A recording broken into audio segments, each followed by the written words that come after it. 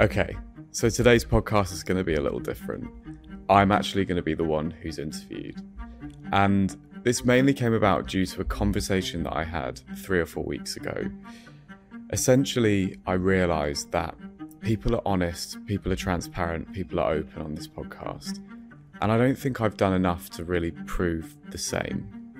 And I firmly believe that in order to ask for something, you need to first show it. So today is going to be a little insight into me, my motivations, my history, and ultimately how I've got to this point today. The person interviewing me is the same person I had this conversation with 3 or 4 weeks ago. Her name is Alice. She's one of my oldest friends, and we thought it would be fun to try this out, see how it goes. And yeah, I hope you enjoy the episode, and we'll see where this one takes us. Thank you. Yeah, so let's get into it. Okay. First question number 1. I'm curious to know, and I'm sure others would be curious to know, what made you create this podcast? What inspired it? Like, where did it come from? Yeah, there's a few different things for me where I feel like it was almost like a perfect storm in terms of I was actually going through a really hard time, if I'm honest. So had a few ups and downs generally, but a few things happened in my life where I guess it made me be more self-reflective and much more than usual. And I was really trying to think, okay, like what do I actually want to do, A, with my life, and B, what do I want to achieve over the next 5 years, but also what do I enjoy doing as a human being? And I've always felt that I've perhaps been a little bit different in that regard, because what I enjoy doing the most is speaking to people like this. It's like one-on-one, deep conversations. I can't say I'm the life and soul of every fucking party, but you know, like Can that's... we swear on here? Yeah, absolutely Okay, fine. good to know. Sorry. No, that's fine. But that's just me. That's just what I enjoy doing, and I think that was actually an internal battle for a while, personally. But I was like, what can I do where that is kind of incorporated into something that, yeah, like gives me value, that isn't just speaking to someone at a party, that actually hopefully will have benefit for other people? Because that's another part, is that, you know, I know what I want to do in the future needs to serve people, needs to have some sort of purpose beyond just serving, you know, the man or a larger company, etc. And I know that doesn't necessarily mean that I can't work for a company, but if I can do something like this at the same time, I think it just, yeah, gives me massive value. So that was sort of a realization I had. Gosh, this was back in February, I think, of this year. And yeah, that was actually born out of relative negativity for me, which was interesting. And I guess secondly, I've listened to podcasts for the last 3 or 4 years. For me, they have changed the way I look at myself and that I see the world. You know, some of the learnings I've got from people like Simon Sinek, who's a psychologist, and, you know, even like the old episodes on Joe Rogan from way back in the day. I know people aren't sometimes the biggest fan of his. But that's controversial. Yeah, I understand. But I'm sure everyone has a story where they've listened to a podcast and it's just changed the way they see the world. And for me, success is more of a measure of if that can happen even once to someone else. I don't need to know about it, but that's kind of my aim, is to have a conversation with someone that asks people to look within themselves.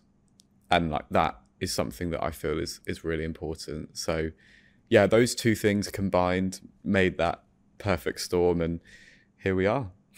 Cool. And so asking people to look into themselves, that's something that you'd say you're good at doing? Yeah, I think it's something I've always done. Yeah. As you can testament to. I can, yeah, testament to that. It's just what is most natural to me. Like the common denominator for the last 15 years of my life has been the question of why. And I always want to know why. And if someone tells me something or they open up about a situation, I almost feel like it's my duty now to say why and delve deeper, ask some questions. And yeah, it's something that it's not really a switch that I can turn off. it's really strange, and I think that's grown even stronger since having therapy myself as well. Because, I used to think I was the most self-aware person in the world, and, I had it all figured out. And God, does the universe just nudge you and say, no, you fucking don't. And I had that realization pretty strongly recently. So yeah, always something that I've had for sure. Yes, I can vouch for that. It is something that you've always had. So I think you've talked about, and just in passing, you've literally just mentioned that, you've had some serious time to reflect and the past 15 years. So I think it would be good to kind of take us back to, where it all began. And for you to kind of talk about, I think, it's really important. And I've seen in your other interviews, childhood and growing up, obviously it defines who we are. So tell me a little bit about that. Well, tell me a lot about that. Tell me about your childhood. How was it? What did it look like? Fond memories, not so fond memories. Yeah, absolutely. So I grew up in France, and I don't really have many memories, if I'm honest, from that time, but I was very happy. I always remember being told I was a very outgoing, sort of like bright kid who liked playing outdoors, and we'd go like to the mountains on the weekend and stuff, mountain biking or snowboarding in the winter, etc. And yeah, that's what I've been told, and that is what I remember somewhat. I don't remember any real negativity towards the early side of my life. And yeah, as far as I knew, I was a pretty happy child. I then moved to England when I was 12 because my dad, sort of his business moved over to the UK, and that was really tough because I think it's hard for anyone moving country, don't get me wrong, but I was always a bit of a homeboy. I liked my home comforts, and I guess just wasn't great in new environments. That's something that I've remembered as early as I can possibly remember. And at 12, that's a typical age. You're becoming a teenager, you're transitioning from a child to a teenager, and then to kind of root up your life and move to a different country is a lot. 100%. And I think my parents knew that as well, and they did everything they could to try and make it as comfortable as possible. But I remember that first day walking into school, and I'd had butterflies in my stomach for 2 months before that day because I didn't know what the school was like. I didn't know anyone there. I just felt negatively about it. I couldn't see a positive. And I remember for the first month and a month and a half, I used to want to go home every lunchtime. I just wanted to push everything away. And then I don't know what happened. I think I just started to open up a little bit more. I started to meet, a few of the boys. We started to play football and stuff like that. And then the minute that I met a few friends and I felt comfortable, it was just game changing. I felt completely at home. All of my friends lived within a mile radius of me. So it would be going out, on your bike, knocking on their door, can you come out and play, etc. And I had really positive memories from that point as well. So it ended up being quite comfortable for me, and I really found my feet, which was lovely. Yeah, it sounds like you were quite fortunate to meet such good friends. Yeah, definitely. I think, You're still friends with some of them today, right? Yeah, I live with one of them. Yeah. Which is crazy. But, it was... I felt very fortunate with friends. I know everyone has a really different path, and some people find it difficult, etc. But back in Farnham, everyone lives very close together, and that definitely helps with regards to the dynamic. But yeah, moved from France, settled in well for the first 2 years, and then I had a period of my life that I actually had buried up until about 6 months ago. And that was when I was diagnosed with ME. And for people that don't know what ME is, it's essentially a condition where after a serious illness, which was pneumonia in my case, you never quite recover. So the symptoms are wake up in the morning feeling, so tired that you literally can't get out of bed. I remember I was going for walks with my mum. It would get 5 minutes into the walk and I'd literally feel like I'm going to collapse and I needed to go back to the car. And it was all very unknown and no one really knew why or what actually happened. It couldn't be explained from a physiological point of view either. So there were no markers of, I'm going to do this test and you have ME. It was all just symptoms based. And there's no treatment for it, is there? No. And to go through that when you're like 13, 14. So this was year 6, year 7.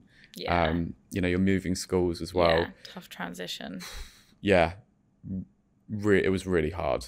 And particularly when I had doctors telling me, you're fine, you're faking it. And I think for me personally, there was some truth in that because I was a bit of a cry wolf back in the day. And my parents knew it. Weren't we all? Well, yeah, exactly, right? Like, if you didn't fancy school in the afternoon, sometimes you're like, I'm feeling really ill, I'm sorry. Yeah, I did it so many times, yeah. Don't worry. We're all kids then, right? Exactly, we're young and, Yeah, exactly. And so I'd gained a bit of a reputation maybe, so it took a while for my parents to believe me. And I always remember this story where my dad knew I loved McDonald's and part of ME was I didn't want to eat either. I'd literally be having like 2 pieces of toast a day and that was all I could have. And my dad drove to McDonald's when they were really trying to test me because I'd been off school for 2 or 3 weeks at that point. And he got like chicken nuggets and he was literally like, Chris, are you sure you don't want a chicken nugget? And I was like, no.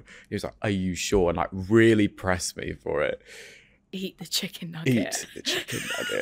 And I was like, no. And he'd like put it close to my face and I was like, no. Yeah. But then like as stupid as it sounds, like that was a moment when the penny dropped for both of them, I think, when it was like, like usually he could not resist that. Yeah. And now he can't even eat a chicken nugget. So yeah, just something that I'm reminded by. But I had that for a year and a half. And that was me not being in school for like 6 months in year 6. I think in year 7 I very gradually went back. Sometimes it was like coming in the mornings, leaving in the afternoon. I think that happened for maybe another 6 months. And that's really hard because obviously in year 7 you've started a new school. Well, in the UK you start a new school in year 7. So again you're trying to integrate with all the kids but you're in not full time, and so when all those friendships are forming, you're kind of absent. Did you feel like that impacted that initial kind of friendship forming stage when you joined secondary school? Yeah. I actually wonder whether it's impacted even to this day. Because I'm very fortunate to still know a lot of the people that I know today, but you can't help but look at someone that you've known for 15 years and kind of see their 14, 15-year-old self. And I wonder whether that's actually ever left people, even if it's subconscious. And yeah, definitely at the time it was really hard. People didn't understand why I left school at lunchtime. No one understood what it meant to be like, severely ill at that point. So they just thought, you're so lucky you're getting an afternoon off. Or all afternoons off, or you don't have to do this, or you can leave the class when you want. And I like, well, like I can't help it kind of thing. Like that's just what I can manage at the moment. But it was really interesting because I often think about what was the psychological aspect of that, of getting over ME, and what was the physical aspect. And what I mean by that is, nothing changed. I just gradually got better. But I noticed as soon as I kind of came to terms with the fact that I do not want to live my life like this, I like mentally was able to really push myself and be like, no, I'm going to go into school. Like, even if it's for an hour, I'm going to do this. Even if it exhausts me, even if I can't do anything for the rest of the day, I want to go and see a friend for 20 minutes. And it was only once I reached that point that I started to get better. So it was almost like, can you psych yourself into feeling better at that point. And that was the only thing that started to sort of bend that trajectory back up. Interesting. So I guess you used the kind of mind over matter in that case. And obviously for a lot of illnesses, that doesn't work. You know, you have a physical illness and, you know, you can be really strong and mentally strong, but, you know, you're not overcoming that illness. Whereas I feel like ME is, like you said, it's physiological, but it's also quite psychological. But to have that kind of realization and strength, how old were you? What, 13? Yeah, 12, 13? To go, I'm not living my life like this anymore, you know, is really quite something. Well, I almost had to see what I was missing out on to give me a reward to try and get back there. Because, you know, all I could feel was being exhausted. That was all I ever felt. And, you know, I just remember, there was like a year where I barely ate all day and struggled to do anything. But I'm not saying that that even was the case, that I like mentally said, oh, this is enough. It's more that I think, like when you go to the gym and you build muscles, right? Like you go to the gym for, you know, an hour a week first, and then you go 2 hours, 3 hours, then it's 5 days. I think that's what I had to do. I almost had to build my like health back. And that was the only thing that got me over it. And then by, I think it was like early year 8, I was absolutely fine.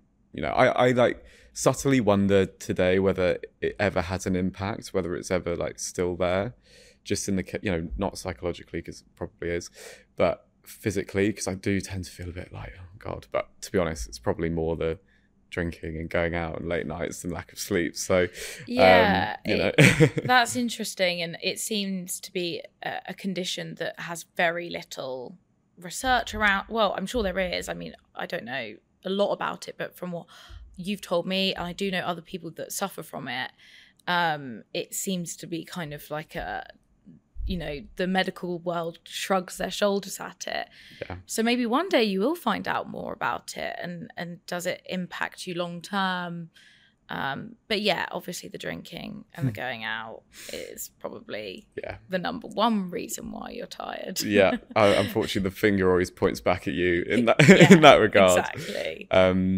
But yeah, you know, as I said at the beginning, I'd completely forgotten about it until I went into therapy and I had to explain what went on. And then I also asked my family, I said, like, what happened? Because I can't remember it. It was obviously, you know, buried.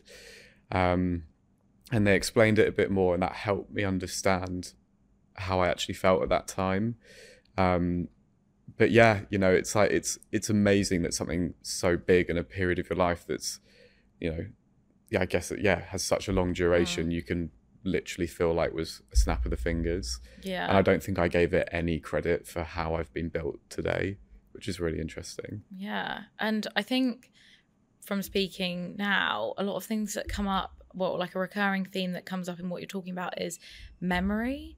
You know, when you spoke about, oh, you know, I lived in France, but I don't remember much of it. And with my ME, I only remembered it when I went in therapy. It seems like, and you said I buried it, obviously, but, you know, I'm intrigued by that, because that's, you know, not like, why do you forget things? Why do you think you forget things? Yeah, so I might butcher this explanation scientifically, but I'm pretty sure it's true. Apparently what happens, especially when you're a child, is if you're stressed, like the stress hormone is cortisol, and if cortisol's high, it like hijacks your long-term memory processing. So the theory is that if someone says, I don't remember a lot of my childhood, it means that you're actually quite stressed. And now we're all stressed, right? You know, some people have horrendous childhoods where it's a constant fight or flight, etc. I'm not saying that was me, but I have had like some fairly pivotal points in my life. And I think a lot hardship, of that. Yeah. In a way. Yeah. Yeah. Having like ME. That was hard. Moving country was hard. You know, it's weird that I don't really remember my time in France too much, but yeah, I don't really know what the stresses are then. I haven't gone quite that far back in therapy. Probably need hypnotherapy for that one.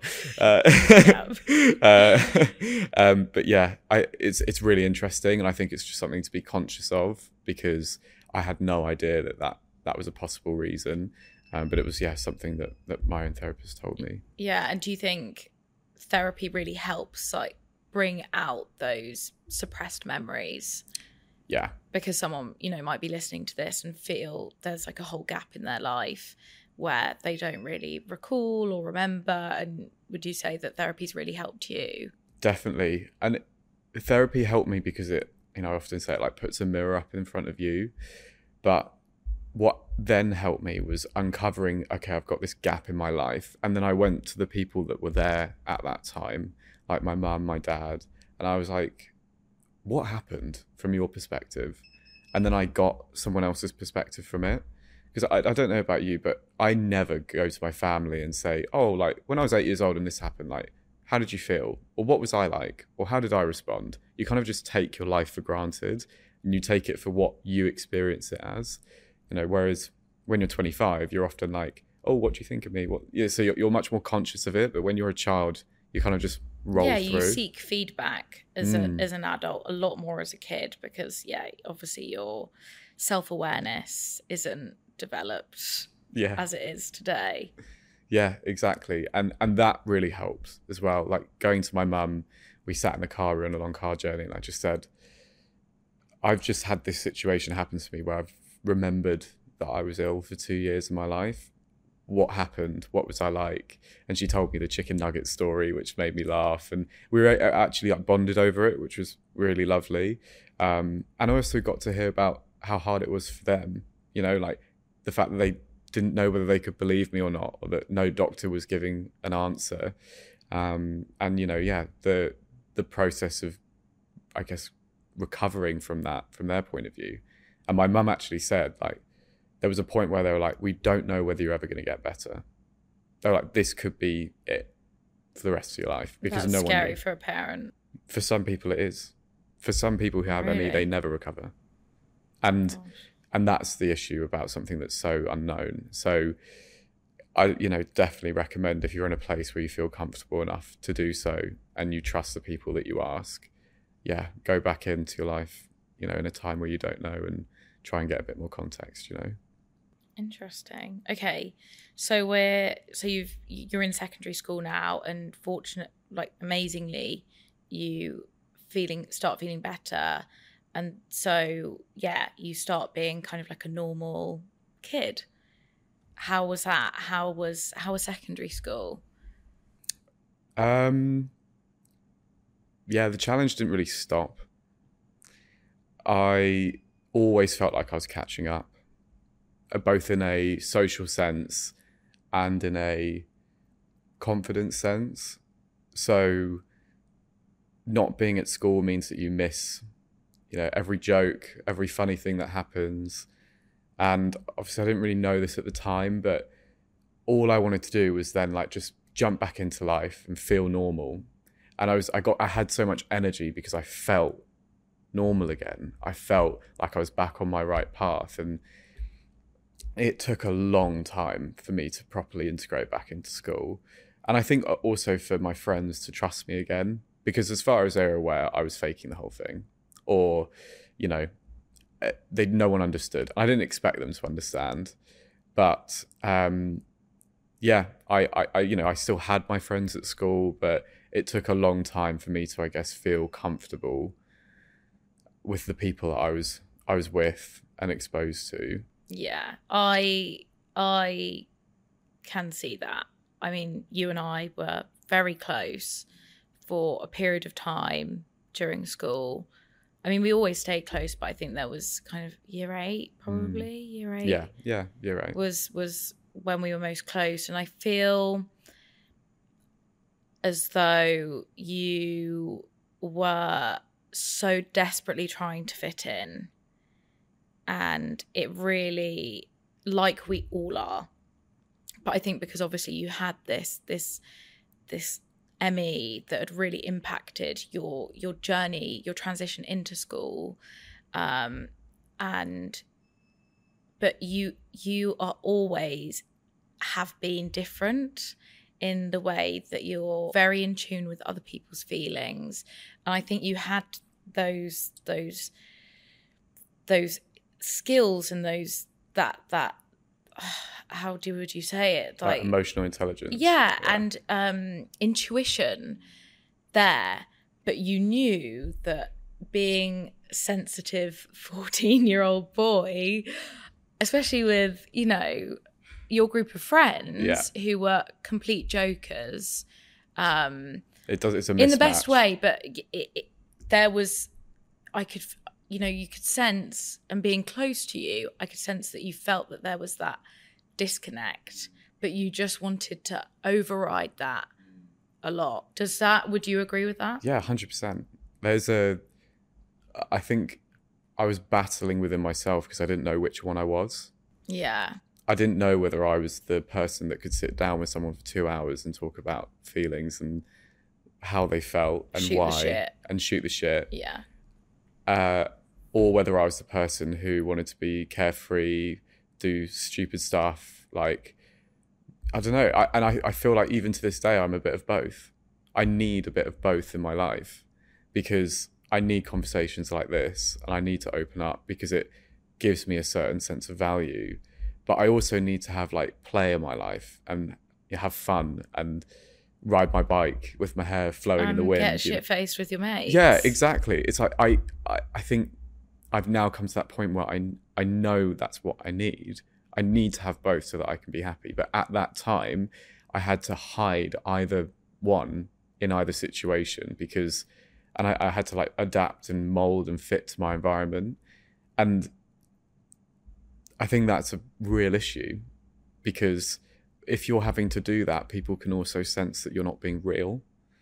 And even though it was part of me, I think it didn't come across like it was real, particularly with my friends more than anything, because I often describe, and I spoke to someone about this the other day, if you're not projecting your real self, I think it builds a brick wall between communication. So you want to be able to look someone in the face and kind of like see below them and say, okay, I know what you're saying is real. And even that, if that realness is, you know, someone being vulgar or someone saying something horrendous, but they mean it, it's like, okay, well, at least they're being real with you. At least they are being themselves. And I can take that. And then you have a choice of taking it or leaving it. But the problem is when you're putting up a false front or you're trying to hide something or the messaging's convoluted, even 50-year-old kids can figure that out. Oh, I mean, more so. Yeah. I think kids have a real intuition. And, you know, there's always that saying, children police themselves. And so if you're, you know, and that isn't necessarily like a positive or a negative. It just means that if you're not conforming to the typical behavior of that group or that group of children, then they're gonna ice you out in a way. Yeah, 100%. You can't. The thing is, I can't blame anyone for it because in school and in college, it's basically survival.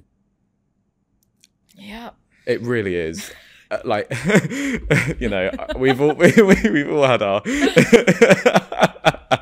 It was a good time. Yeah, but you know, like, it's hard. It's really hard. Yeah. It is really hard.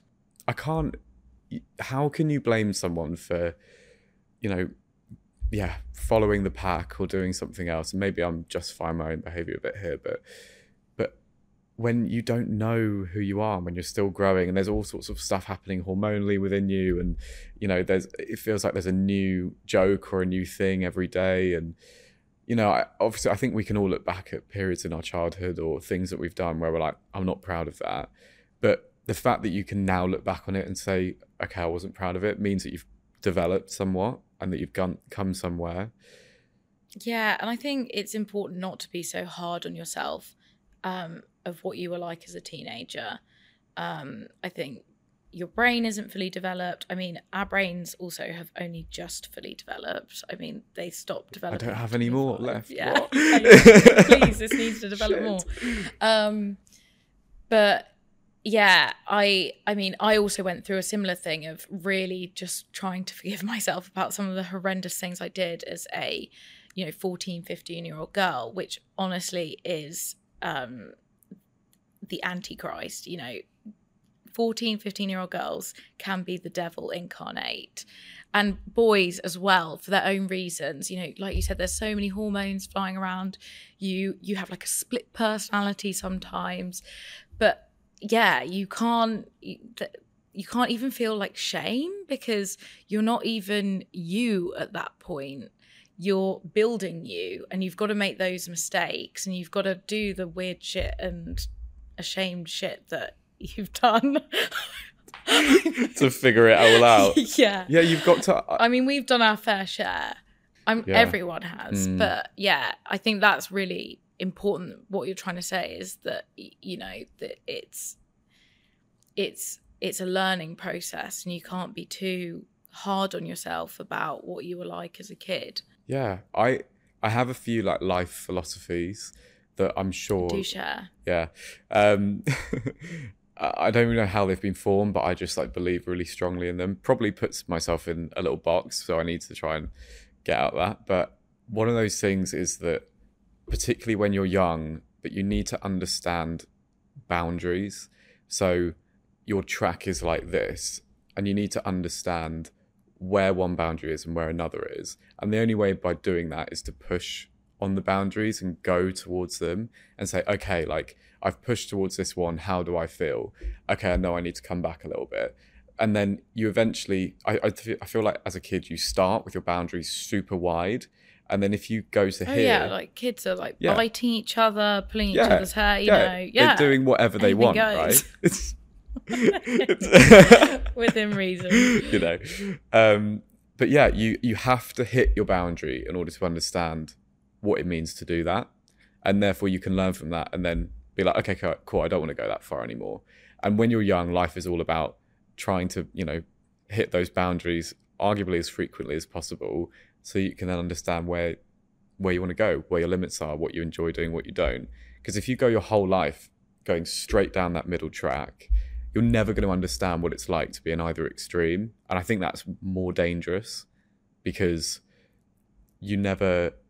Sounds pretty boring. Yeah, it's boring, but it's also like, I feel like that's when true chaos happens, when someone has never like gone to an extreme or never understood what it's like to push either side, and you don't know what... So it's almost amoral that you haven't, flexed your moral sides. You haven't done something that makes you feel shame. So you don't know what shame feels like. That's like. Yeah, it's kind of, yeah. Yeah, you can't, it's like not opening Pandora's box. Yeah. It's like you have no idea what's inside until you open it. That's such a good analogy for being a teenager, is the opening of Pandora's box. Because it's so true. Yeah. Better open it when you're 15 versus 35, because... Absolutely. There are... Sound advice. So, like, well done. Yeah. We did well. Remembers one thing from this. Yeah. Okay, cool. So there's clearly a running theme here, is that secondary school was a struggle, with Emmy, but also around fitting in and almost always playing catch up. So moving on, college. So I think, college, obviously, how old are you when you go to college? 16? 16, yeah. Yeah, so I'd say as I got older, I started to understand myself a little bit more, as we all do. We all go through those ways, right? I remember leaving like year 11 and being like, like you've done your GCSEs, it's all exciting, you have a fun summer, etc. Everyone's growing up. Yeah, that summer was great. Yeah, it's always after doing your exams, and leaving school. It's always the best summers for some reason. I don't know why. Reading Festival 2013. Oh, don't remind me of that. Pandora's box. I'm shutting that one. So yeah, if you haven't done that, it's a coming of age moment. It's good fun. Oh yeah. Ooh. Yeah, rite of passage. Yeah. And then college was To be honest, more of the same. Like, friendship wise, it was just still a lot of ego, a lot of bravado from myself and everyone else, you know. Um, I, I feel like there's not a whole load more of the story there in terms of friendships. I guess the one big thing that did happen was I sort of got into my first long-term relationship, and that sort of gave me a whole new level of, you know, happiness, appreciation, confidence, like all of the positive sort of All the words good I can vibes. possibly use. Yeah. Because, you know, like I was quite an overweight kid at some points. I went from, you know, having ME and being like rake thin to then suddenly being able to eat, but just obviously pushing it too far. So pushed my boundary that way for sure. And you know, I was like, I think I got to like year 11 or something like that, and then I was like, okay, I'm actually a little bit fat, so I need to, you know, watch what I eat a little bit more and just, you know, not binge eat basically. So I started to like slim down a little bit, you know, as it came to college, and continued to do so afterwards. And yeah, so therefore I'd say my confidence at school wasn't high at all. And, you know, then I never really had the feeling or knew the feeling of meeting someone and them really liking me and stuff like that. So that was obviously a little bit of a hole at that point. And then, yeah, I met someone in first year of college, and yeah, it was crazy. Like, you know, it gave me something I'd never felt before. And that was really special. It gave me a whole new level of confidence, which I then was able to apply in, you know, the rest of my life, to be honest, in terms of friendships or going to, you know, going to work. Like I worked in a pub for 3 years, which was definitely an interesting. Which pub? It was a Cherry Tree in Farnham. Oh, really? Well, I worked there for 3 years, and my word, did I learn a lot about life Didn't there. say that. Oh, yeah. Yeah. Always working in a pub. Yeah, it was great. Some life lessons. Highly recommend anyone to work in a pub. I got to see the best and the worst in adults, you know, what drinking culture was like, and our bosses were very interesting people, but It's not even a pub anymore, is it? No, it's a house. It's so sad. But yeah, I'll just quickly say both of our bosses, they're called Dom and Rich. They were both from London, like sort of like mid-30s. And, you know, my family were always very like caring and empathetic and like quite soft in that way. My dad had, you know, like was somewhat stern in some ways, but, you know, I feel like we did have quite a good balance, but it definitely was on the more empathetic side. I then go and meet Dom and Rich, you know, going to work, and they'd be the type of people who'd be like, why are you doing that? Sort it out. And I'm like, no one's ever spoken to me like this. Like what the hell? But my God, did I need it? I needed some of that like super directness, because at first I was like, oh God, I was going to cry. But then, you know, 6 months later, and I'm giving it back to them, and it really gave me a bit of an edge. Bit of confidence. Yeah, 100%. Yeah. I was washing dishes, you know, like I was washing dishes. I was, you know, I had like stuff all down my t-shirt, and then he'd be like, go and serve someone. I'm like, I can't serve someone like this. He was like, just go and do it. And like, there wasn't a choice in the matter, you know. But then I was like talking to adults. You were kind of like, you know, giving them a bit of banter over the table. You were getting tips. I was pouring pints for you're people. Like, sorry guys, I smell of chip fat, but here's your roast dinner. Yeah, there's a massive Sunday. thumb smudge on your plate, but ignore that. Sorry, let me just get it off. It really was a bit, you know, trust me, hygiene was great, don't worry, for anyone. Well, it's not a pub anymore, so no, fair do enough. that information what you will. It got taken over by more interesting people. But yeah, in short, I really needed that.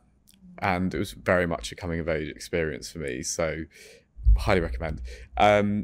But yeah, so I had that in my life as well, and things were just starting to start coming together. And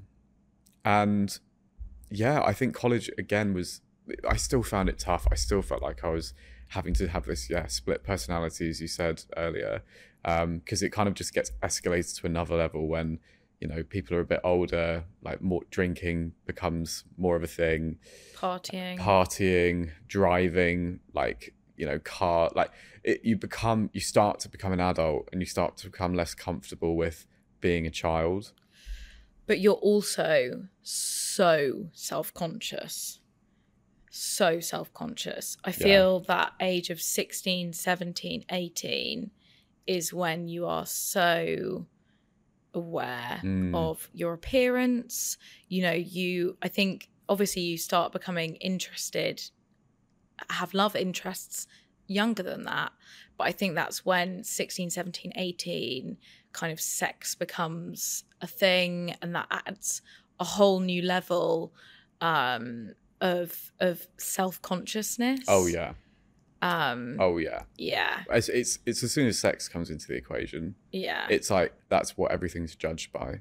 Yeah. You know, it was a constant conversation. It was like, you know, if you haven't got a girlfriend, it's like, who are you after? What are you doing? And you're measured as a person not by who you are. It was by like what you're doing. And I feel like, and who you're seeing. Yeah. And I feel like that, to be honest, is the phrase between like year 9 and college and the end of college, is like you're judged on what you do, not who you are. Oh, absolutely. It's just, and it's, you know, it's total bullshit, right? Like Yeah. no one really works in that way when you're, you know, our age, 26. But again, it's that kind of conforming to society and that self-policing that goes on, and, you know, that forming of character.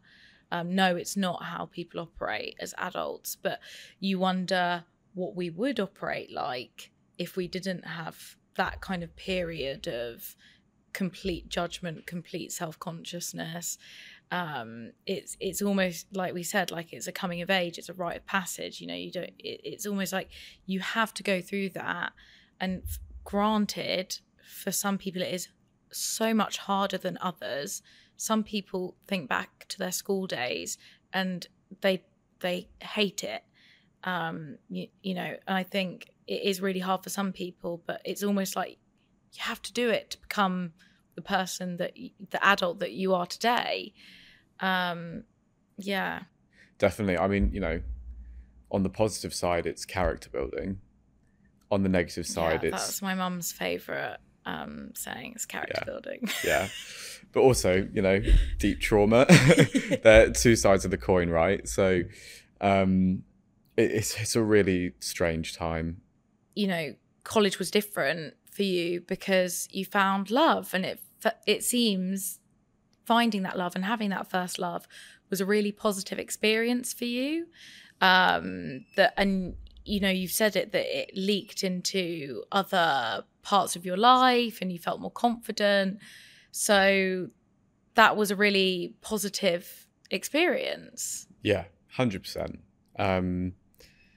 It was one of those things where I just had never felt it before as well. So I didn't understand what the dynamics were like. And, you know, there was definitely some figuring out. You're still a 16-year-old child in that way. But it always kind of adhered to my like strengths as well, in terms of, you know, one-on-one relationships and being in tune. I finally felt like the tools that I had within me were being used for the right purpose. Not saying I was perfect, but no, when you're, of course, when you're 16, 17, 18, you're not. You're figuring it out Yeah. still. But yeah, it was, I mean, I think meeting that person was the single most impactful thing that's happened in my life. It's, you know, big statement, but I've had a lot of time to reflect, and statement. It's true. Yeah. And, you know, it made me feel really positive again, generally, and further helped me to set myself on the right track. Whereas I think for a long time, there was a lot of, you know, cluelessness, a lot of, I guess, just like a lot of putting energy in different places that maybe wasn't very fulfilling. So that gave me something to focus on. It was massively beneficial. And then, so looking beyond college and university now, that positivity that came from that relationship, how did that almost snowball into university and beyond? Yeah. There was more positivity going into uni because I think for a lot of people it was a fresh start. You know, no one knew that I'd had ME, you know, and people will meet you when you're, I guess, by that point, 19 or 18 versus when, you know, you're 11, when you're very different people. So I really enjoyed my time at university overall, if I'm honest. Where did you go? I went to Bournemouth What did uni, you study? sports psychology. So, on brand. Why? I study sports psychology because I was trying to merge two of my favorite things, which was sport and psychology. Great. It is as simple as that. I was like, I wanted to become a sports psychologist because I knew that sort of tailored to my strengths. I love sport. I love like understanding why people do what they do. I love looking at athletes and going, why do they crumble in this moment? What's the difference between two players who are arguably the same, physicality and have the same skill set, but mentality differs so much. I didn't really know very much about psychology back then, but I knew it was something that I wanted to know more about. And for me, that's all you really need to know when you go into uni.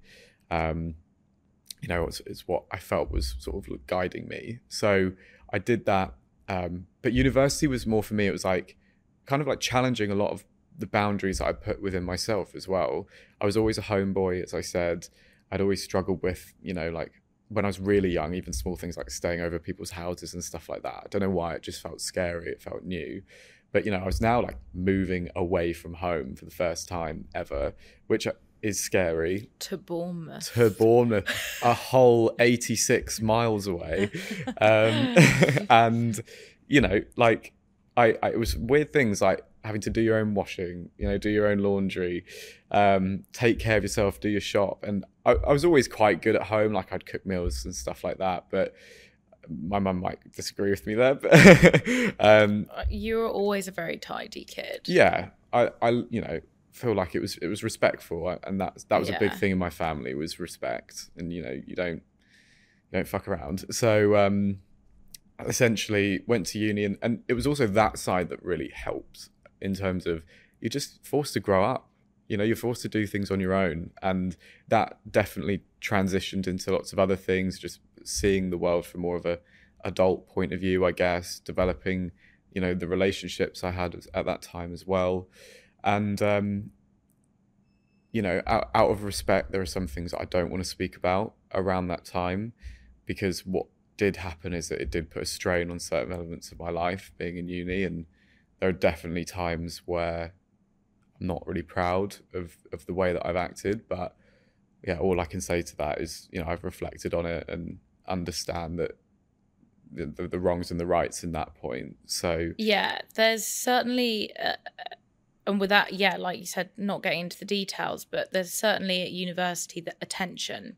You've got that teenager, as we spoke about, that kind of hormonal split personality, just Tasmanian devil, going around in your brain. So that's kind of like pulling you back, but then adulthood is pushing you forward, because you're now living on your own.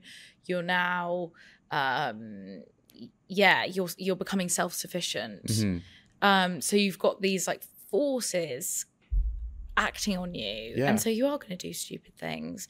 You are gonna there's going to be a lot of tension in that 3 years. I think it's all about priorities as well. And I think at university, I'd struggled, I guess, with the social aspect previously to that. And I went and met people that were, like super open, and, I was part of the tennis team as well. And, that camaraderie and the competition, and you used to drive to, all around the country on Wednesdays and go and play tennis with, all your mates in the car, and they'd be cheering you on. You play doubles with people. Like, it was that like bondedness and that spirit. It was like I found a tribe again, and I think that was really strong. But unfortunately, it just took over.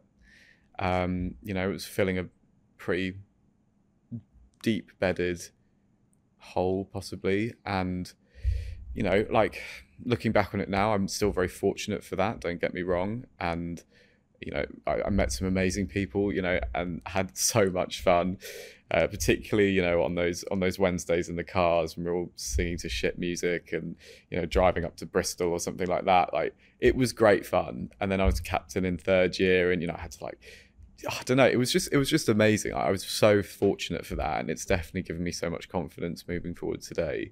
But that doesn't come without consequences, and as I say, looking back on it, I can only reflect on the things that I can do with hindsight. But yeah, it was. I still see it as, you know, an important factor in my life, and yeah.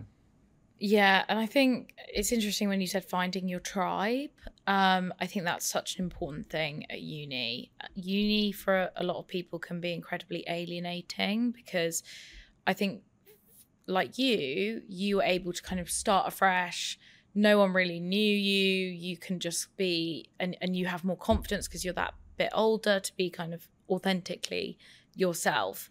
And you fell into a group. You love tennis, you love sport, you found people that love the same things, and you really got along. But, you know, would you have any advice for people who are at uni or going into uni who might be terrified that it's not as fortunate for them?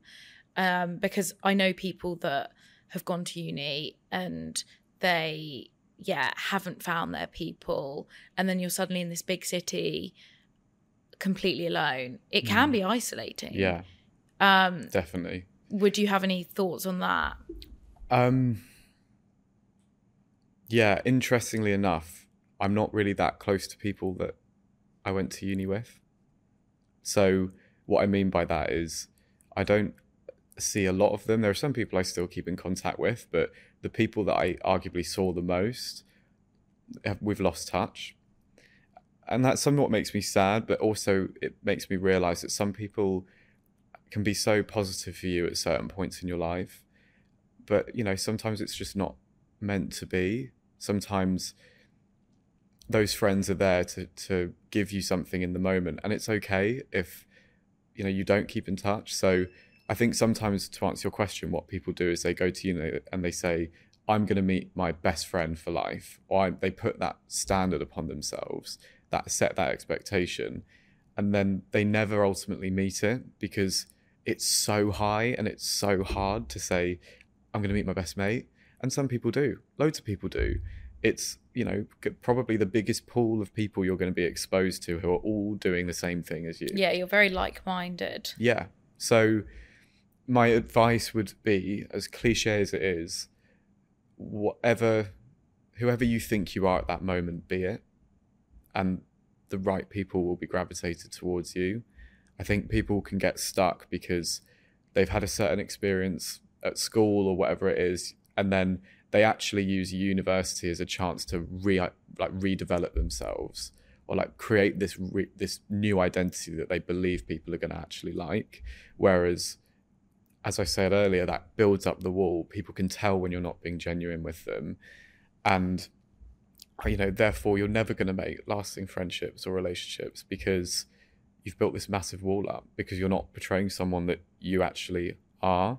And, you know, I'm not like singing from my high horse here, but I would argue I went to uni and I just continued being the person I thought I was.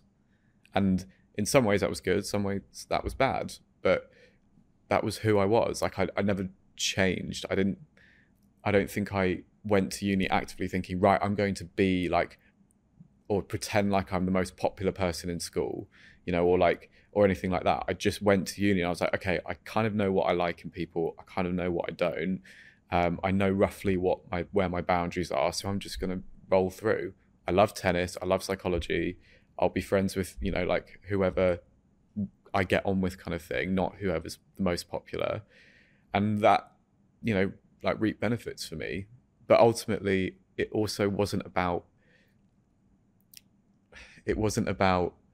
me, I guess, needing to fill any holes at uni. It was just like I wanted something new. I just wanted a fresh start. And it was very interesting. As soon as I went to uni and I came back for that first summer, I also felt a different connection with, you know, all of my other friends as well. Something just clicked, and it was like, I think everyone needed just a bit of time and space to like relax and to chill out and to be away from each other. And then that first summer we all came back and we did some really nice things, like we'd all go to the pub together and stuff like that. And like, it just felt like a different page. And, you know, it's really interesting that happens because I think people grow up at uni. Yes. And I think when you grow up and you normally stay within your circle at school, you know, whoever you went to school with, whoever you went to college with, you normally stay within those circles. And so those people are the center of your universe. Whereas when you go to uni, there are people coming in from all parts of the country. I mean, even different countries.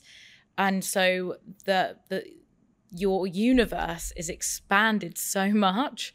And then you make connections, if you're fortunate enough to make connections with other people that you would never have met unless you'd gone to uni.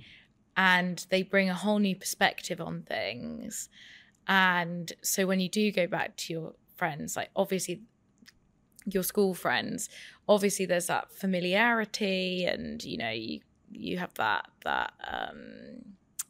what's the word? You've got like a way marker almost. It's like What? it's a way marker, meaning like you can sorry, you can like plot markers, and the more markers you have, the more you like understand things. So I feel like when you go to uni, it like plots all these different points in like a realm that you didn't know that was previously unexplored, and then it means that you can kind of then understand like, oh, what's life from someone like, you know, who's from Norwich, or don't know why I said Norwich, but Very flat. yeah, very very flat. Essentially, you understand what people are like from different areas of the world, as you say, and like it's important. But as I say, it's funny because I didn't, you know, make those like best friends at uni, etc. But I love them all. Like, But it gave you new perspective. yeah, 100%. But and yeah, I just was able to understand what life was like for people outside of my own little circle. And I feel like for anyone, that's always important. Yeah, and I think it's important to preface here that where we grew up in Farnham, it's very, and I wanted to ask you this earlier, but it kind of, I bookmarked it, but where you grow up really defines who you are, obviously. And you know, where we grew up is quite a small town. It's very privileged. It's like living in a bubble. Yeah. 100%. And so, you know, and very, you and I are both very aware of that privilege and what it gave us. And it's a very safe town to live in, but it's university and branching out. It's like you burst that bubble and you see that, you know, not everywhere in the country is like Farnham. Yeah. But it gives you this whole, it suddenly turns your world into colour. Yeah. In the sense that, you know, there's so much more out there. And I mean, I really had that experience. I think what you're saying is exactly the same. You don't necessarily make best friends, but my God, they gave you a new perspective on how it was like for someone living in Norwich. Yeah, exactly. Exactly. You know, and yeah. It definitely exposes you to, yeah, you're right, not just different characters, but also like different ways of life. You're right, you know, this privilege of living in a nice town, you know, suburbia, etc. Like you meet people who are from, you know, like poorer areas in central big cities, etc., who have had completely different, you know, paths to you.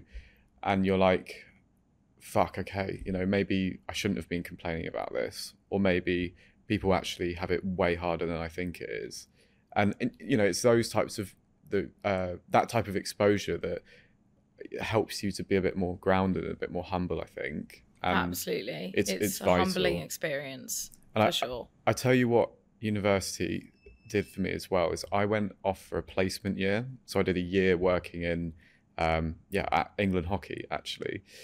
And my God, it was like the best year of my life, I swear. It was so good. Just in all respects, I think I was able to be even more of an adult then because I was commuting like an hour and a half to work, an hour and a half from work every day. And, you know, I was driving there, driving home.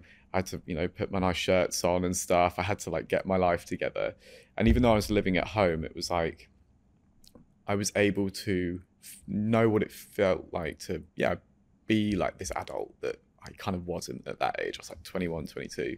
But, you know, I had responsibility. I had things to do. I was blessed with an incredible manager called Sally, who really like set the benchmark for me of what a good manager is. And yeah, I, you know, was also trusted with a lot of things there. I filmed like a promotional video for their like player pathway, which is sort of like the under like 13s to 18s academy, and it was awesome. And by the way, like I knew absolutely nothing about hockey, nothing. I'd never played it, never held a hockey stick. Yeah, no, yeah. I mean, I know we're from Surrey, but come on, like it was always tennis for me. You know, that was always my sport. So I was kind of out of my depth, and I had no idea what was going on. But you know, I went in as an intern there, and it was so good in so many ways. I really understood the business world and the pressures that, you know, NGBs, like governing bodies, feel, budget restrictions, etc. And yeah, I personally rewind. NGBs. National governing bodies. Okay, thank you. Yeah, you're welcome. Acronyms. Yeah. Sorry, I'm terrible at that.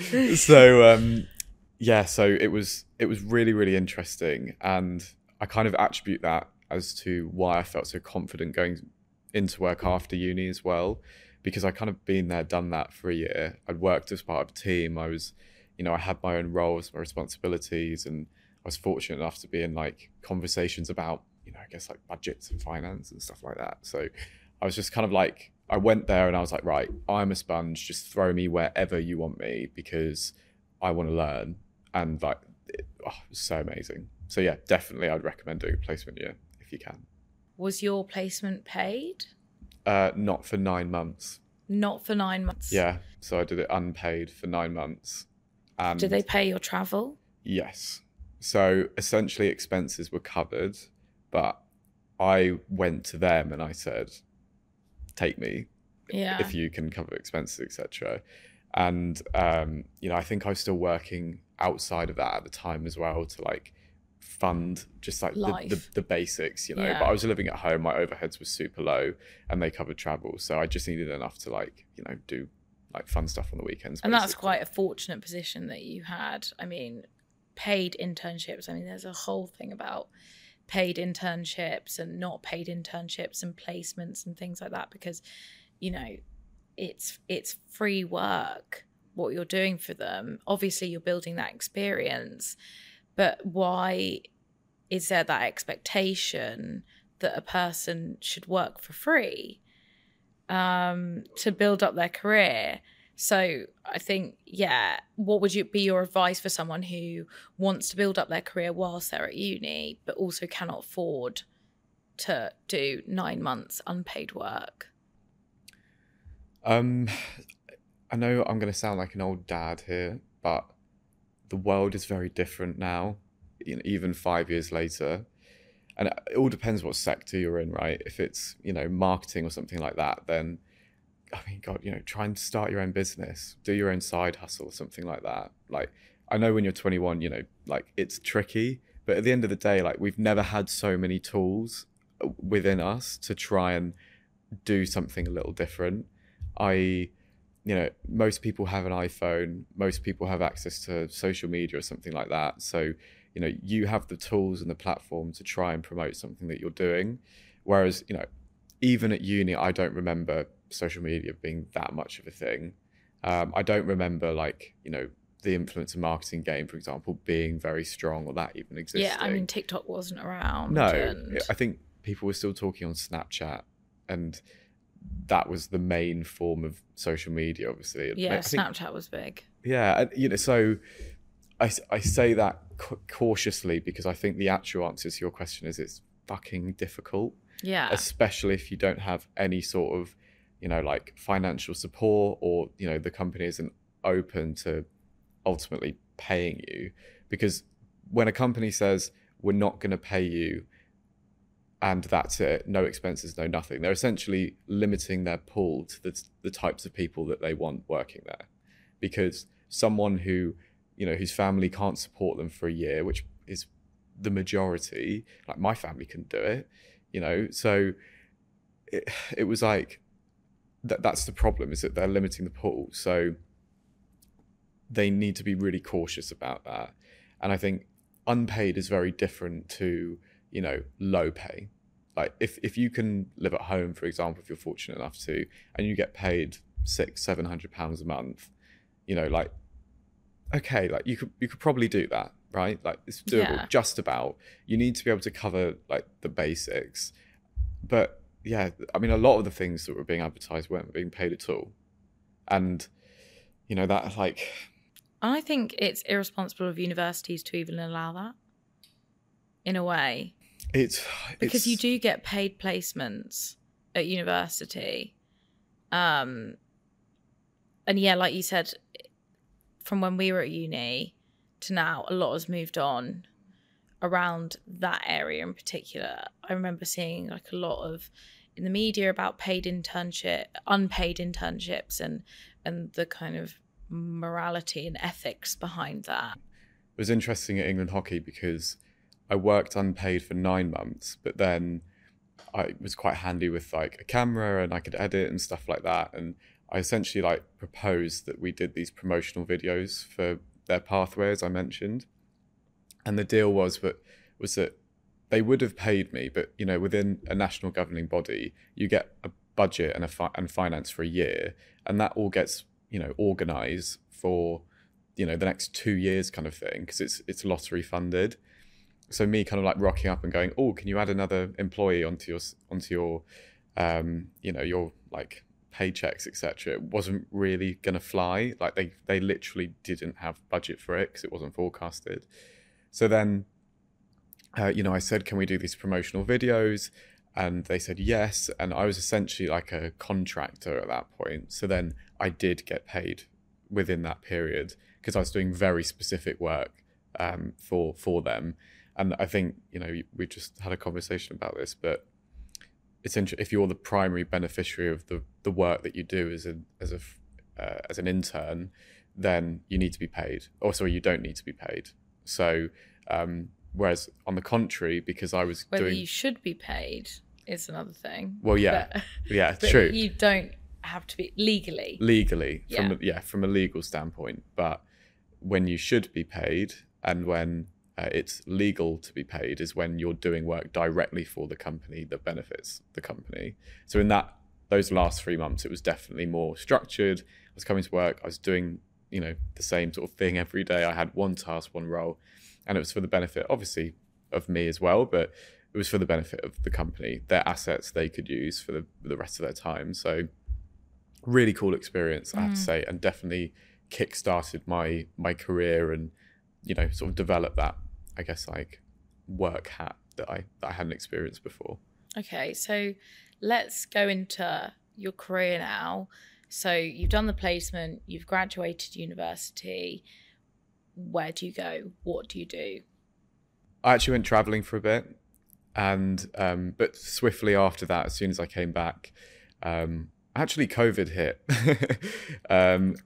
which I'm not going to go into because no one wants to relive that situation. But long and the short of it, I came home. There were absolutely no jobs around. I did a bit of freelance videography for a few different people for a while just to tip me over, so I had some money. But after that, I then was looking for jobs online. I didn't really know what I wanted to do because I'd quickly realised within sports psychology that I was looking at probably about 7 years of education in total, at least 60k down the drain in terms of, you know, like further tuition fees, but also paying for qualifications. And then I knew sports psychologists who were really struggling to find work because it's so limited in terms of the pool that you can work with. So that just put me off that profession entirely. But interestingly, it's still something, you know, I'd love to explore, but who knows? It's just felt like too much of a cost at that time. So I didn't know what I wanted to do, but I knew that I wanted to be part of a young company somewhere, you know, a company that was trying to, I guess, like challenge the status quo a little bit, somewhere where there's a great culture that I could learn from. And, you know, similar to England Hockey in a way, everyone was bounded by the same values of, I want to make sure that this, you know, England Hockey team or the GB team are going to succeed.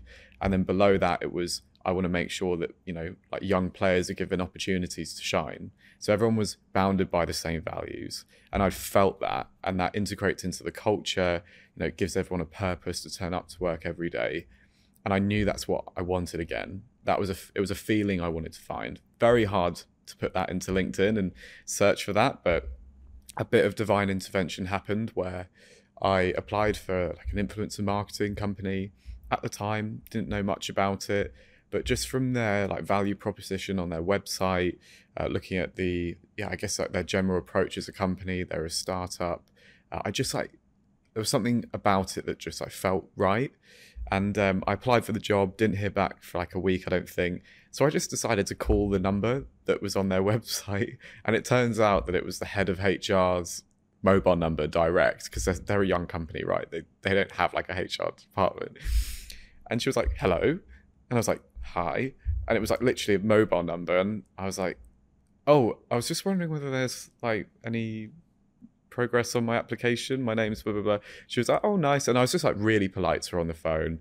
And I later found out that the only reason I got a first interview, because I didn't have any marketing experience, was because I spoke to her on the phone and she went, oh, well, he's bothered to call and chase it. So I'm going to give this person a chance. And I had the first interview, and it was with Claudia at the time, who's still head of HR at the company. And it just clicked.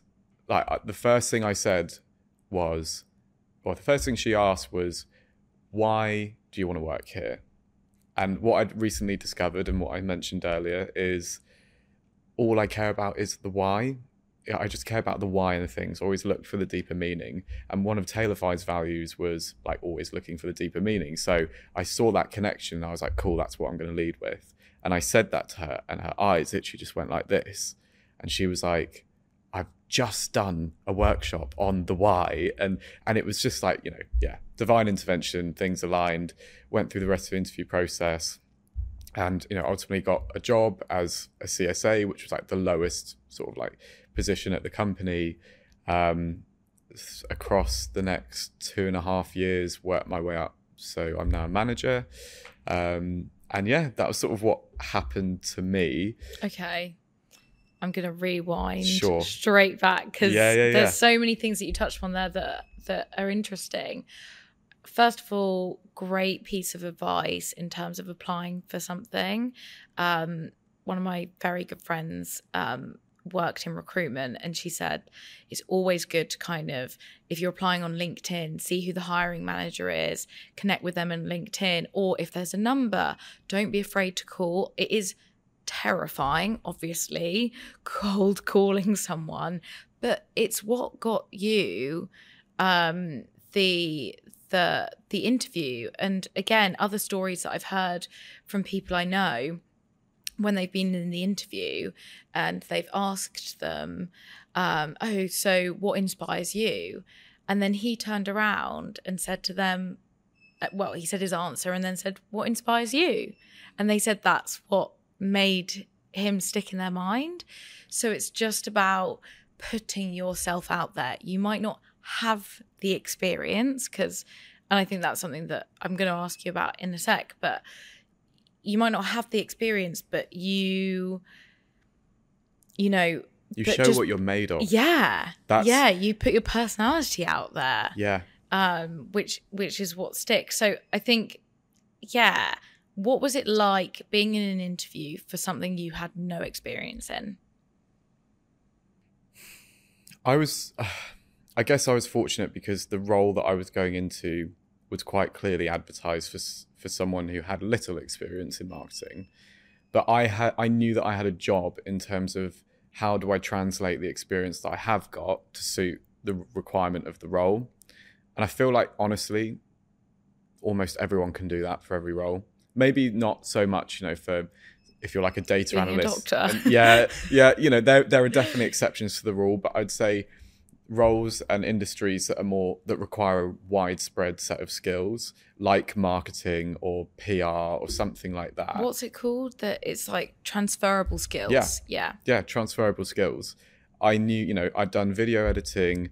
I had actually like edited some content for an influencer previously to that. So I kind of like roughly understood what the process looked like. And you consume yeah, and influencers' content as a consumer. Exactly. So that's why I decided to start with philosophy instead of start with what my experience was, because I kind of didn't have a choice.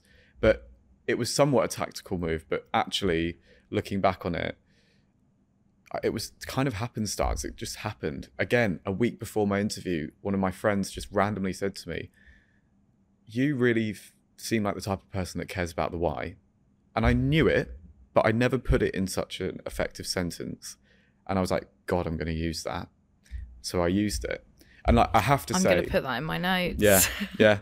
I have to say, if I am going to give advice, and I've interviewed quite a lot of people now, if someone said that to me and started with something in terms of a broad perspective on their life, it says so much more than just saying what you've done. If you say, I believe in this, like I'm applying to this company because I believe in this, because this is what I stand for. And from my current, estimations of what you do, it looks like you would do the same thing. That's really good advice. To go, rather than to go into an interview, what you're saying is, rather than go interview and they say, why do you want this job? To kind of go, oh yeah, well, company X is great. You guys have been around since this day and I really love the work that you do. But to go in and say, well, my values are here and I have looked and it seems like your values are here and I really align myself with that. And I think that's also such a generational thing. There's a real shift between maybe our parents' generation that worked for companies for their status and the money you could earn. Whereas now they're saying that our generation and younger generations really care about the why, really care about the values. It's not so much about the money. It's about what are you doing as a company, and whether that aligns with what I want to do. And I think you going in there and saying our values aligned is exactly that. Yeah. And particularly for those entry-level roles is when it's really important, because if you're looking at someone's experience and, you're 21, realistically, what have you been meant to do up until that age from a work perspective? Like look at my CV. Was working at a pub for 3 years really going to help me, like from a on paper standpoint, work in marketing? No. Even England hockey, doing sports psychology or, shadowing a psychologist or whatever, would it obviously have transferable skills across to influencer marketing? No. What does have transferable skills is saying, well, what I learned from that is the value of how teams work together, is the stresses that departments have between each other, that everyone has different goals. So what I care about is trying to do all I can to make that process easier for other people. It's like you summate all of those learnings into a phrase or a philosophy or a statement, and then you say it in an interview, and people are like, oh, I get it. Because they don't need to know that you worked at the pub. They just need to know what you learned from it. Amen. Yeah. So, I guess in short, it massively helps. Yeah. Yeah. And so, okay. So you get the job, you start working, and then, so what year was that? Gosh, I think that was October 2020. Okay, October 2020. We're now in July 2023. So that's just over two and a half years. Yeah, over 2.5 years. Where you are now,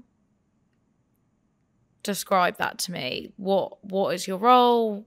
What does it look like? Yeah, so I manage a team. So I have 4 fantastic colleagues. And that happened as of January. So I was kind of managing a few people before that, but officially it happened last January. And my current role is to essentially manage campaigns from start to finish. So I guess that's our team's role more specifically. And I have one client, and basically they're a major sort of like freelancer network. And essentially our role is to produce campaigns for them depending on like the content strategy throughout the year, which is something we work on with them directly. But also we have a strategy team, they're awesome. So they come in and help us decide what the content format looks like, what the messaging is, etc. And I'm very fortunate because the client's like really dynamic, and we do things around cultural moments. So we've done stuff for like Black History Month, for example, Women's History Month.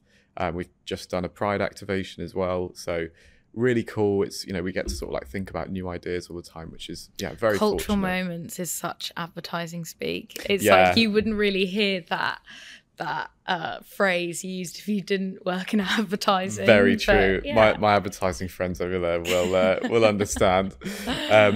But and ultimately within my role, it's really just to help oversee the efficiency and the process of running those campaigns, in addition obviously to personal development from everyone within my team. And to be honest, like the third role, but it's sort of like maybe less so in the job description, is just trying to make sure that everyone develops in their own individual way, whether that's within work or outside of work. Yeah. And so, but since October 2020 to, did you say January 2023? 2023. You manage 4 people. You're 26 years old. You manage a team of 4 in a startup company, a marketing startup.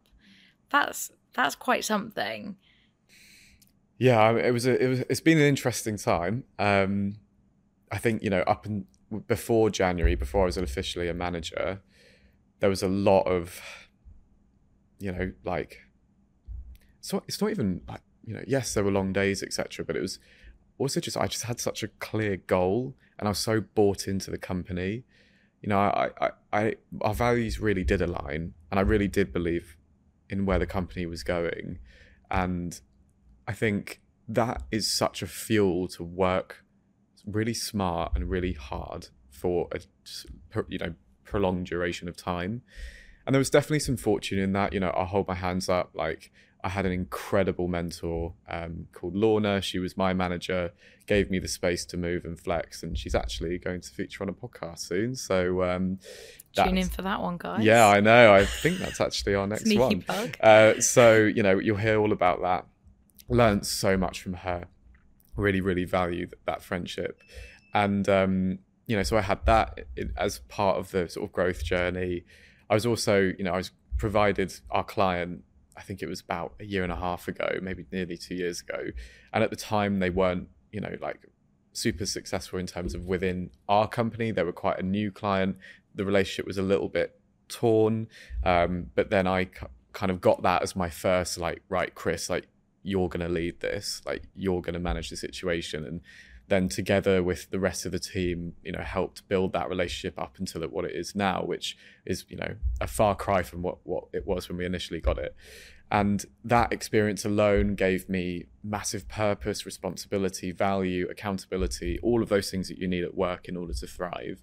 So listen, if I hadn't been handed that and I was given a more established client where they're not open to change, etc., maybe my path would have been different. But ultimately you're given the cards that that you're dealt with. And I also, not to go on too much of a tangent, but I do believe that you need to be ready for whatever is about to hit you or may not hit you. So can you ever be ready for something like that? Yeah, I think within the business context, you never know what's around the corner. I had no idea fibre was going to be given to me, but before that, I wanted to make sure that I was doing my absolute best in case something like that did come on the cards, and sometimes your current situation isn't always reflective of where you want to be. But something I was actually talking to Luca about on one of our last podcasts was this idea that you almost have to kind of like fake it until you make it. And what I mean by that is I needed to be the type of person or act like the type of person that was ready to hold an account of that size or ready to manage people. I had no experience in managing people, but I needed to be the type of person where people thought, yeah, he could. Yeah, I've had that advice before, is that if you're after something at work and, you know, start taking on those responsibilities already, or start look at those additional responsibilities or that role, and start, you know, having conversations with people about how do I get there, but also start, you know, actually playing out that role. Do as much of that role that you can do. Obviously, don't start working stupid hours and taking on extra work, but, you know, maybe dip your toe in, and like you said, you wanted to be that person that was ready for that account. So how did you become that person that was ready for a big account, was ready for a big client? You know, what did you do? Did you communicate with your colleagues who were already managing big accounts and absorbing work? Did you have conversations with your mentor about, you know, handling bigger clients? How did that look? I think the main thing was I kind of said yes to a lot of things. So, you know, I definitely said yes to things, even though I maybe didn't want to do them. And so that was one thing. But arguably the single biggest thing for me was being the type of person that you want to work with. So, you know, everyone's themselves. And I think there's definitely value in some people being quite driven and selfish at times, because you actually need those individuals to help businesses function. Oh yeah, in sometimes. A sales team, you need those folks. Exactly. You know, if everyone's like, oh well, I'll do whatever, you know, that doesn't help anyone sometimes. But the person that I was that one of my objectives when I came to work is that I wanted people to enjoy working with me. And I'd definitely, you know, I'd counter, you know, if I didn't believe in something, I'd stand up for myself when I didn't. But ultimately, I wanted to, you know, show that I cared about not just the work, but the people who are doing the work as well. And, you know, I say all the time, but so much of life is about perception and how people perceive you. And if you're perceived as someone who, yes, can take a challenge, yes, can cope with stress, etc., but also someone who's perceived to be open to new ideas, to someone, you know, that I guess, you know, I think that's it, be open to new ideas, then you're naturally going to open up a lot more conversation. Whereas if you're someone that's difficult to work with, that pushes back on everything, that lets her ego get in the way of, you know, their sort of general action all the time, then you're not going to be the type of person that people want to reward. Yeah. So it's kind of self-fulfilling, and there's lots of elements to it. There's luck, there's, you know, divine intervention, but there's also some things that you can control. And I think it's just about exploring what scenario you're in, what your situation you're in, and understanding what, you have control over and what you don't. Yeah, I think a core piece of advice is make it impossible for them not to reward you. You know, make it really hard. You know, obviously there are going to be shit days. There are going to be days when you're working and you're just like, oh my God. But, you know, in general, I think what you're saying is that make it really difficult for your company not to go, this person is brilliant. We see them in the future of our company, and for them to stay, we need to reward them. And that is just being open, like you said, open, being a people person. Yeah. And being collaborative and being empathetic.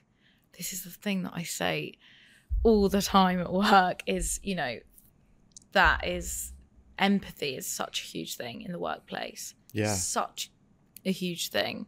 It really is. And I think you don't always have to be the loudest voice, and you don't have to be outgoing. You don't have to go to socials, you know, and like be the party person. But what you need to have is, you know, some defining qualities about yourself.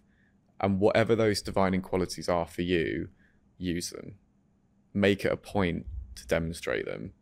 You know, because in fact, I listened back to what I've just said, and I think it's easy for some people to think, oh, well, maybe those people who are just kind of like naturally confident and they'll just roll into anything and they'll do any presentation, or, you know, like they'll say yes to anything, even if it's scary. It's like, I wasn't one of those people. Like, I was terrified of presenting, terrified. I still am. I still hate it. And I'm still trying to get over it, right? There were loads of things I was nervous to do. And yes, naturally one of I'd say my skills is being personable, but I knew that was my skill, so I capitalized on it. And I don't believe that there's any one way to get success in like life or even in work, but it's just about understanding what you're good at and making the most of it. So that's my advice, is whatever that is, then run with it. And then, okay, so understanding what you're good at, you know, figuring out those defining qualities, that's quite hard.